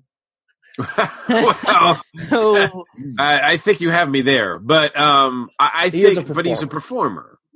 Oh yeah, he is a performer, and I wouldn't put it past him to be capable of putting together a dramatic role if he wanted to. Oh, I think he could but too. I don't think he has much desire to do that because his entire, like, he has this entire facade where you get the character, but you never see the real guy. We might have something. Just in taking a look, and not including his dramatic performance as Rivers Cuomo in the Weezer video for Africa. But he's also been in like the Naked Gun movies. Yeah. But he did appear as young Fibonacci on the television series Young Math Legends. I would assume as a math legend that would have to be a dramatic role. Maybe. Probably not. Okay. I'll continue looking. Don't mind me. But you'll never see, and I don't think he wants to do that. I mean, I don't think he has any desire to be on, like, to have a special episode of Law and Order SVU, like so many other actors or comedians have done, right? So, because I don't think he just feels like he has to prove that. And plus, I think personally, and this is just me projecting on him, but I think personally that would allow him to have to tap into something in his real life that he doesn't want anybody to see. Oh, well, he has had tragedy in his life. So. He's had major tragedy in his life. And I sometimes I worry that he puts on that facade so much that maybe there's like a lot of darkness behind it. And, hopefully he doesn't go the way of like someone like, Robin Williams or something, Not to get real dark. Yeah, thanks. Wow. Our movie review just went real dark there. Oh. That is not, boy, do not let Mike stay in traffic for 2 hours before recording an episode. Especially right? a happy-go-lucky movie like this one. Yeah, I know, exactly. But, I appreciate it, though. I appreciate the fact that he has this persona and that, like I said, it's clean and it's 9 times out of 10, it's funny. And he just brings so much joy, I think, to people. Yes. Like when you listen to a Weird Al song, like I just smile, I laugh, I get it stuck in my head for the rest of the day. And just as a performer, to know that you have this long legacy of you just make people feel happy. And I think it looks like, at least on stage, he's having a good time doing it. So that's always cool to see. And I hope he knows like how much joy and enjoyment he brings to his fans' lives. Oh, absolutely. Especially, as this world deteriorates into like so much negativity out there, no matter like, what kind of media you pick up, it's all like really dark and depressing and edgy and whatever, and full of angst, but not Weird Al. And I think that's one of the reasons why he's managed to stay above that is because, or stay relevant, is because he still is like kind of something that you can look at and laugh with among all the darkness. Really? Yeah. I think so. I could see that. Well, it's interesting because, just not this movie. No, just kidding. Boy. But, it's interesting because we've talked about this before. In an interview, Weird Al was saying, how they wanted to do for this movie, the Beverly Hillbillies parody of Money for Nothing. And they went to Mark Knopfler, and Mark Knopfler went, yeah, no problem. You could do it, but there's one stipulation for it. And Weird Al was like, what is it? I have to play the guitar in it. Yep. And Weird Al was just like, oh, okay. One of the greatest guitarists in the world asking to play on a Weird Al song. So that's where you go. It's amazing how, throughout his career, though, with doing the music parodies, he's gotten the original artist to either want to participate, help out, or other legit artists, not to say that he's not legit, but other like names like to appear on that stuff. I mean, even when he recorded, like, what was it? When he recorded, what was it? The Beat It, right? I mean, that's got Eddie Van Halen on it, right? So, I mean, he had never had a problem getting help like that, but yeah, that was I did appreciate that little music video thrown in there. And the commercial for Spatula City, and I did like that commercial for Spatula City. I did like as well. I thought that was really fun. I liked it so I much. Bought the company. And his eyes following the description. Exactly. So one of the great pieces of trivia about Spatula City is, they got the big billboard in that scene. Apparently, they actually did buy the billboard space to do that. It wasn't just on a studio lot. They found a street that didn't get any traffic that had a billboard on it, and they put up the billboard for Spatula City. And they were able to get it because it was on the cheap, because nobody else wanted that spot. To the point where when their contract ran out for it, there was no contract to follow it. So there was a billboard for Spatula City up for months. And people were contacting the billboard company going, where do I find the Spatula City? And they wanted to get so many complaints. That's when it went down. That's when the billboard came down. Oh my gosh. That is awesome, though. That is awesome. So, they should have used it to advertise the movie, at least on that street. I will say this: I have found another more. I want to say dramatic role for Weird Al. He appears in 2 episodes of Teen Titans Go as the villain Darkseid.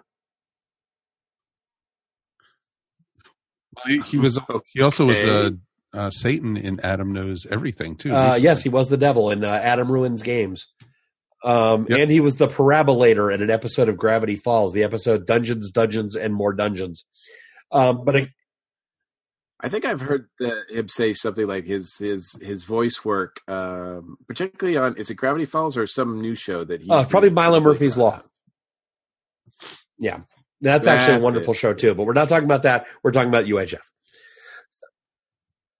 We are talking about. I'm trying to get on it. You caught me again. So tell me more about why do I love it? That's okay. No, there's a lot of it that even Weird Al talks about the fact that this movie does not make sense, and that it is. It's not a perfectly built film. It's a series of scenes that lumped together make an hour and a half long movie. For me, it's the ridiculousness of it all. There's a moment in which Billy Barty gets tripped and he skins his elbow, I think it is, and they make it the way they shoot it makes it look like it was a sporting event and he's just been taken out by like the biggest tackle in the whole thing. He was tripped. But the way that they shoot it makes it look like, oh, vengeance will be mine for you ruining my event, which I just think is beautiful. The opportunity for a game show host to scream stupid at somebody for making what is blatantly the wrong choice, I just think is wonderful. And I think that needs to happen more often. I always want to see Monty Hall do Monty that. Hall would have been amazing at that. I feel like Wayne Brady probably has done it. Sure. But, Trebek is waiting to call somebody an idiot. I can't believe you didn't answer that question right. You idiot. How stupid are you, What is an idiot? Oh, there you are, Weird Al did a song on that. Yeah, just one day, I'd just like to see Pat Sajak go, really? You have to buy a vowel? Really? Yeah. So, definitely. I think it's just a load of fun. It's nonsense. It was 90 minutes of brain release and just laughing and enjoying. And that's what I wanted from a movie this weekend. And, it's a movie I come back to every couple of years. It's not something I watch all the time. Yeah, this is not gather around and watch at Christmas kind of things. This is exactly. And so, I have it on DVD, and I know in 2014 they put out a Blu-ray of it. Yep. Oh yeah, I was going to ask you if you have the 25th anniversary in it. What bells and whistles it comes in, because it's a shout factor. I actually have the 25th anniversary release.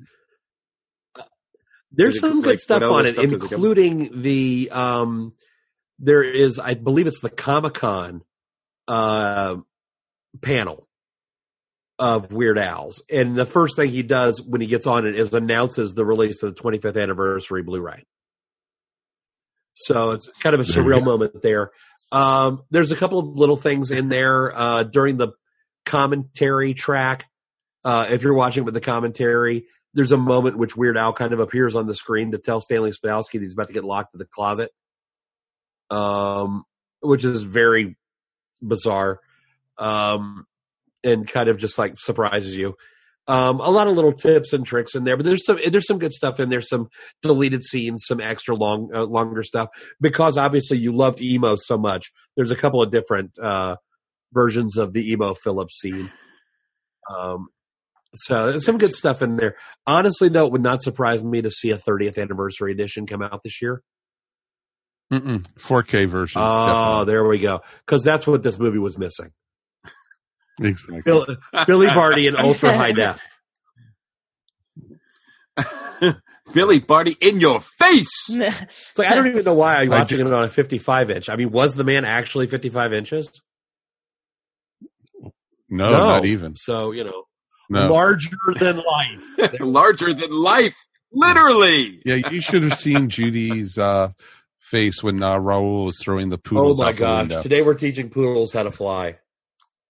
Yes. And that whole routine was built around the joke, badgers, we don't need no stinking badgers. I know, of right? Course. And that guy died during the making of the film. Yes, he was killed by a drunk driver. Really? Yeah. Wow. I didn't know. Because they were filming in Oklahoma, and it was all over the news. And because they had some more planned with him. And the poodles were supposed to get their revenge. Exactly. At the very end. Of course. Yeah, well, the surviving friends of the others. Oh. None of them died. They were just resting. I'm sorry. Because you got to get them psyched up. You got to get psyched up. Thank you, Alex. You heard him crying outside the window. Doesn't Weird Al know the first rule of the movie? Don't if you're kill a John the dog. Wick fan. And oh my gosh, a Weird Al parody is John Wick. Yeah. Oh. See, I would love to see, Weird Al take on more movies parodies. I just would. I mean, he's just so good at the parodies. He's not recording albums anymore. Why not? And they're great. I mean, if he wanted to do some sort of sequel to this, I would still be on board to watch it. In about 30 years, I'd have to wait. One of the problems, and you'd hate that one too, so it's okay. Okay, it would still take him another 30 years to see it. Good point. I think one of the problems is that it's weird even saying this, especially when you consider that Weird Al made his name in a stage of 2 and 3 minute vignettes. But I think this kind of film to be made now would not work. And I'll tell you why. Because we already got movie 43. Which, if you think about it, is pretty much the same thing. Short little bursts of funny mixed with a lot of waiting for the next funny. I agree in some ways, because I do think you're right. A movie like this couldn't be made today, and I kind of some of that makes me sad, because when I look at a lot of the freedom that it seemed like a lot of creators got back in the just 80s, it doesn't exist anymore. Like most of the comedies that come out are pretty much it's all business and show kind of anymore when it comes to show business. Yeah, you don't get creative visions anymore. You don't get folks just like, because I'm pretty sure that Orion had no idea. They were just like, just let Al do what he does. He's really good at the videos. He's going to make us some money. Just give him some money and just let him do what he does, and hopefully that'll help save our little until we make the next company, big mistake. Yeah, Woody Allen, Woody Allen sure isn't doing it. And unfortunately, he didn't help. But he did get a chance to do this movie for better or for worse. He got a chance to do this on his terms. Yeah, that sounds about right. I mean, it was literally it was almost like True to Life, where where the studio gave him some money to create this vision, and he, just like he does it with the studio, the TV studio. And to mixed results for me, but overall, I like the fact that he was given a chance to do this vision, and you're right. I don't think they would, like a studio would be like, it would say like, hey, just here's some money, just do your thing. I haven't seen too many people being able to take chances like that anymore. No, very much so. But you do have YouTube or independent film channel and stuff like that does stuff similar. Yeah, I think they take a show like chances. Portlandia would definitely take a very heavy homage to the mindset behind UHF. Nope, that's a great. Yeah, well, I mean, it's also just sketch comedy strung together with a loose plot. Yeah. So okay. Yeah.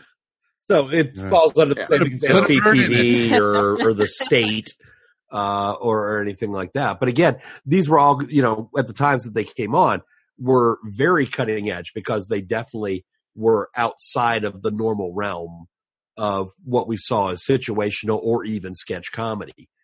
But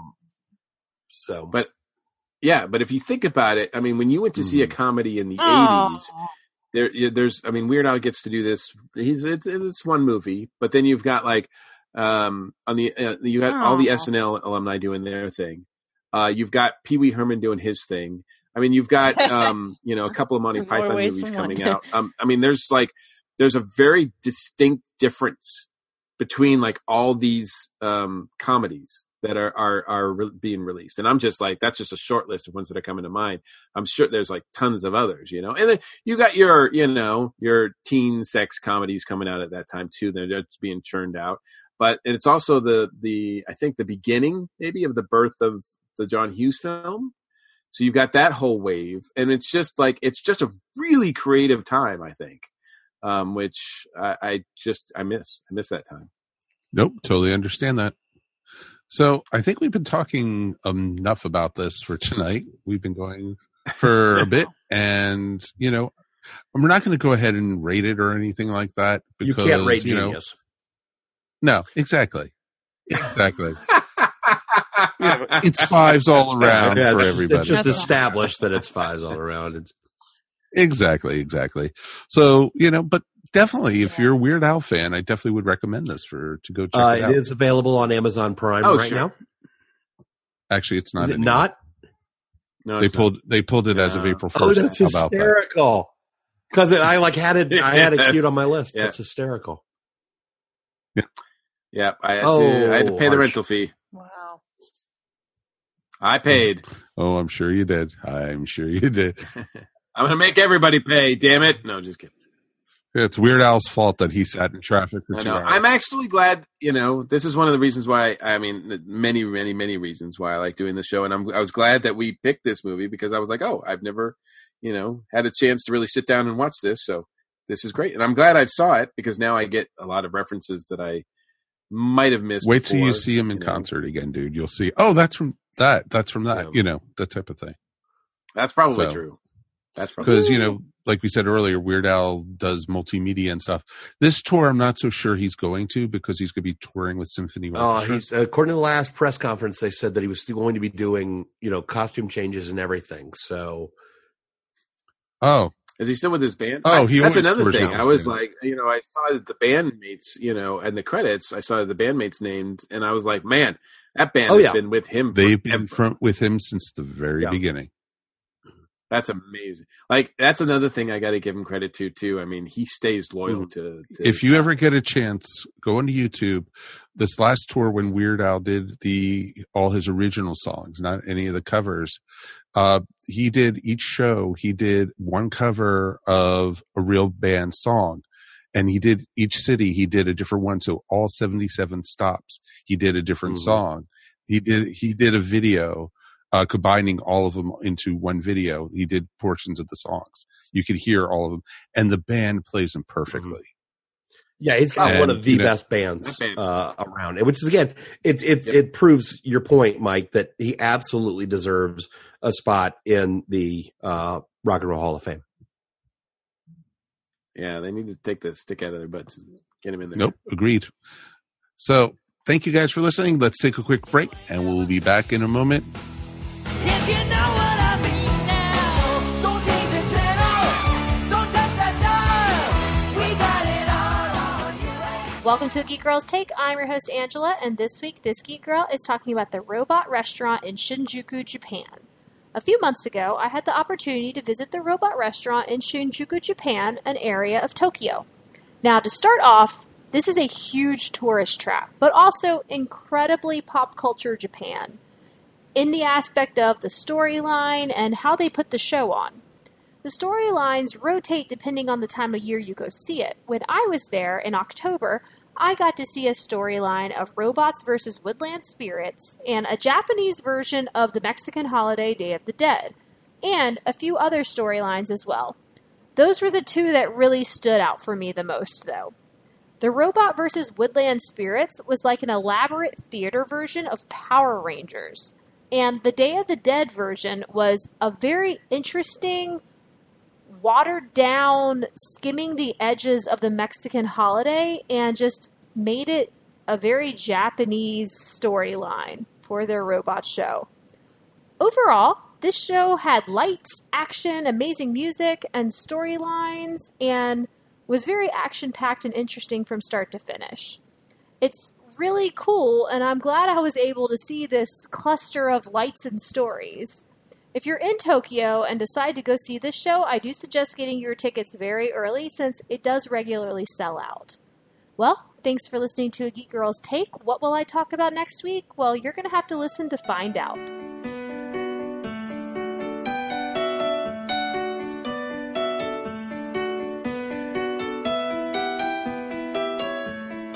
So that's going to wrap up this episode of the Earth Station 1 podcast. I want to thank everyone for joining us.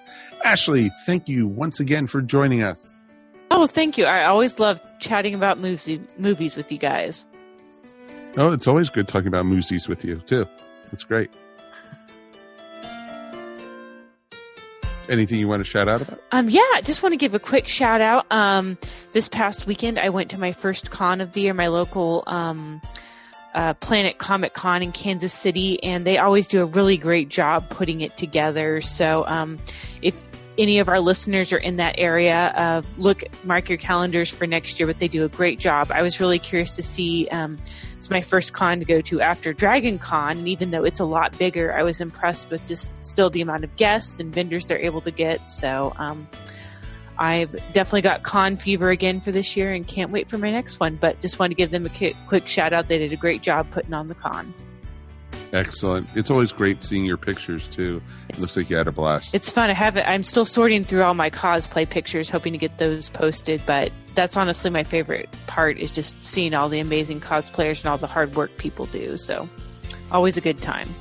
Fantastic. And next you got Star Wars, I guess. Yeah, so now that I'm kind of still recovering from that con, I'm starting to frantically throw stuff into a suitcase and get ready for Chicago. So we'll see if I'm how calm I am next week for the Shazam review, if I have any hair left or if I pulled it all out. So stay tuned.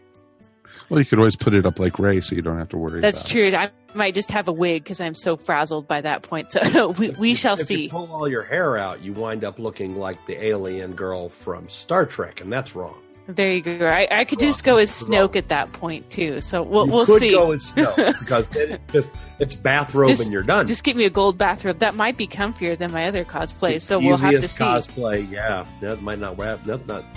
Wow, that might just be the easiest cosplay ever. You sit in a chair the whole time. There you go.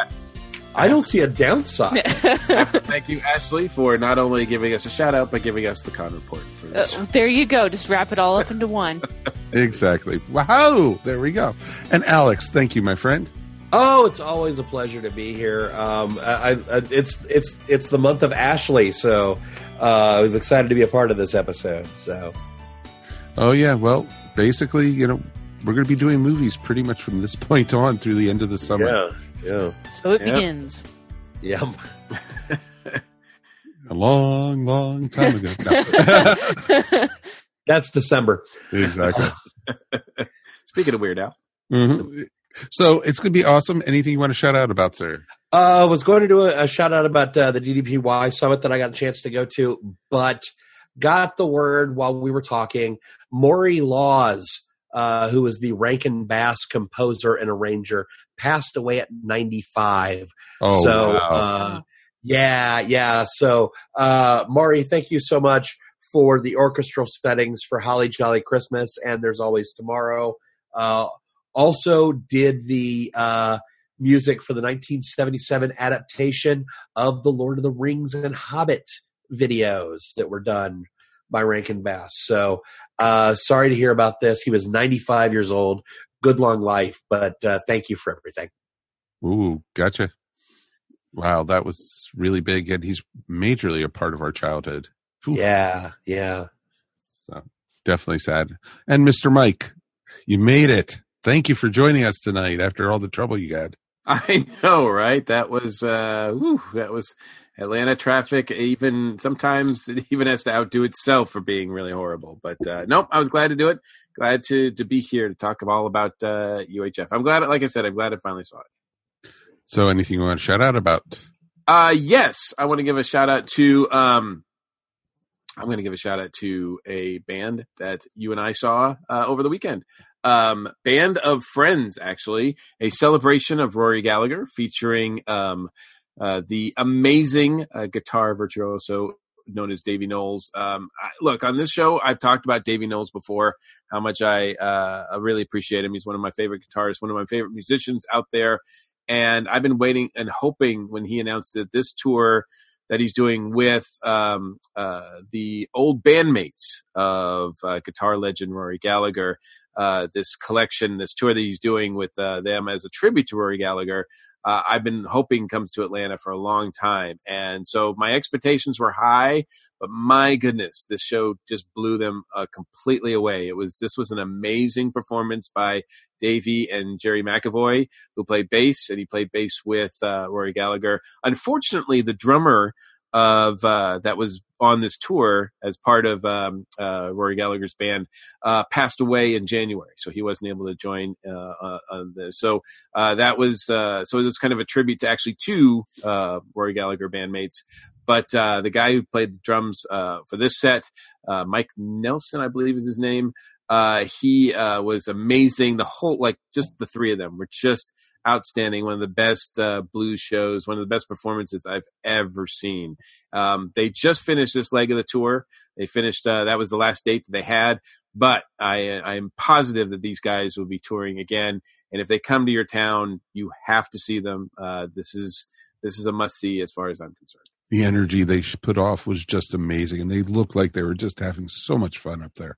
Absolutely. They I don't know if it was just because it was the last show on the tour that they let it all out on the stage. It was just phenomenal. And yeah, it was great. Like I said, I was not disappointed. If they ever come even close to here, I'm there again. So and thank you for coming along, Mike. That was fun. Oh, Judy and I both enjoyed ourselves. And it's always good to hang out with you guys. And, it was great to do. And anytime to go see live music, I think that's Judy's and I's music. It's just great. Anything from the small venues like Mike and I went to at the Vista Room here in Atlanta, all the way up to the big stadiums. Like, I don't even know I think it's State Farm Arena now or whatever it's called. Tomorrow or today. They change it all the time, but the different stadiums. But, it's great to go see, all these things.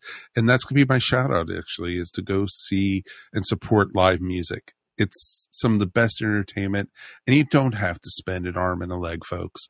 Some of these concerts are just grossly expensive, hundreds of dollars to go see certain artists. And you can go see, local people for free a lot of times, or going to see for a couple bucks, $10, $15, someone like we saw on Saturday. And it's just great to go see concerts like that. And it's just a blast. And it's also bonding because you meet people who like the same things you do. And it's a great way to make friends. And it's just a blast. So it's pretty awesome.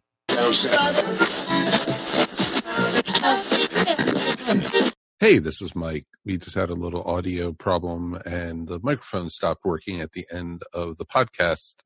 So we, worked around it, said thank you to Alex and Ashley and Mike Gordon. And I want to thank everybody at home for listening. So thank you so much. Join us again next week when we will be looking at Shazam! That's right, folks. The summer movie season is pretty much upon us, and we're going to pretty much be talking about summer movies for the rest of the year. Not quite, but close. But so Shazam is coming up. We're going to have a great conversation. We've got some great people lined up to talk about it, and we will talk to you then here on the Earth Station 1 podcast. Peace. And we're done. You've been listening to the Earth Station 1 podcast, a show by fans for fans. If you enjoyed the show, please subscribe to our show up on iTunes or wherever fine podcasts are found. While you're up there, please rate us and remember to leave feedback. It would greatly be appreciated. And remember to tell your friends all about us while you're at it. Earth Station 1 is available on most social media sites where you can join some really great topics or chats. Help support our show by shopping through our Amazon.com link or purchasing very cool ESO Network clothing and merchandise at our TeePublic store. Links to both are found on the top of our ESO Network webpage. Become a patron of the ESO Network by backing us up on Patreon for as little as 25 cents a week. Go to patreon.com/ESO Network to sign up. We want to hear from you. Please write us at earthstation1@esonetwork.com or call us at 404-963-9057. Thanks for listening, and we'll see you next time here on the Earth Station 1 podcast. Peace, and we're done. This has been a broadcast of the ESO Network. Be part of the crew and help support our shows by donating to our ESO Patreon or by shopping through Amazon.com or the TeePublic store, which can all be found at www.esonetwork.com. The ESO Network, your station for all things geek.